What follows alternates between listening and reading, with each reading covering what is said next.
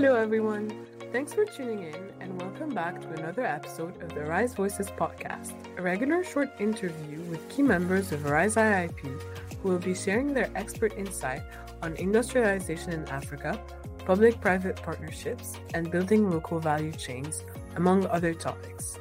For this episode of the ARISE Voices podcast, we are pleased to be joined by Carlos Lopes, who is also a member of ARISE IIP's advisory board, and who will be telling us about Africa's development in the future.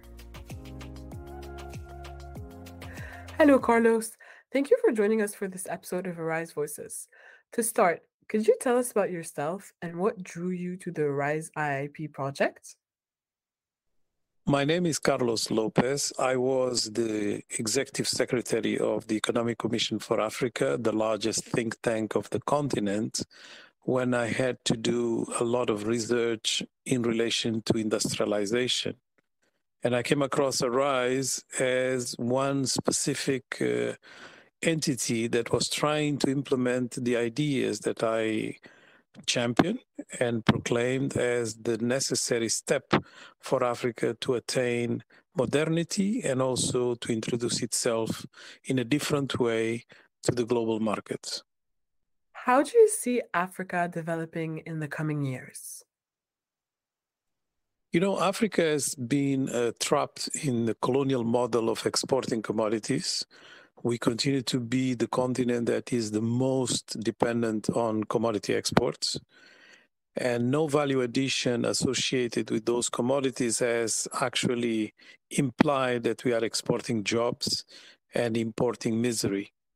So how do we turn this around? The only way is to embrace the megatrends, the demographic, technological, and climate megatrends, and make them work in favor of Africa. For each one of them, Africa presents opportunities, and we need to exploit them in an intelligent, smart way.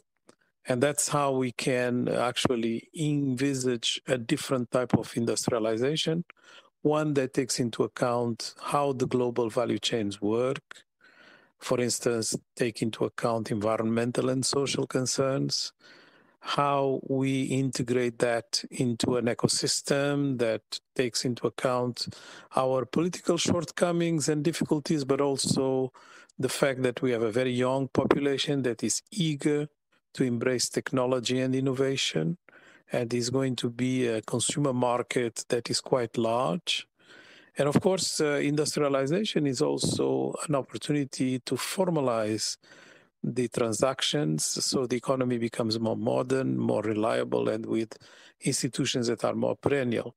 So all of this is basically a recipe for industrial policy that is consequential, that is very focused, and has limited number of priorities. And that's exactly what ARISE IIP tries to do in the different countries where it's intervening.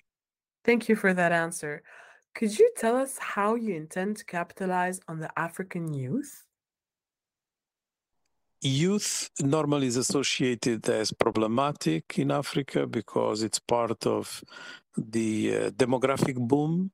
And a lot of people will be concerned that this increase in population will not come with enough job creation and with educational opportunities that will be manageable. But in fact, beyond the rhetoric about demographic dividend that has worked in Asia, I think what makes this particular phenomena in Africa very, very unique is the fact that we are experiencing this boom and this increase in youthness at a time where the rest of the world is aging very fast. So this can be a global asset if it is mastered the right way. For instance, in terms of a consumer market, the more tech-intensive products and processes are going to be, the more attractive they will be to the younger generation and more challenging to the older generation. And because of aging, the most attractive market in the future is going to be Africa because of its youthness that is increasing not only in size but also in proportion in relation to other regions of the world. Thank you, Carlos, for these very insightful perspectives and for joining us today and making the time to talk to us about Africa's future and its development. And thank you, everyone who joined us today for this episode. You know the drill. We will be back with another one very soon, so stay tuned.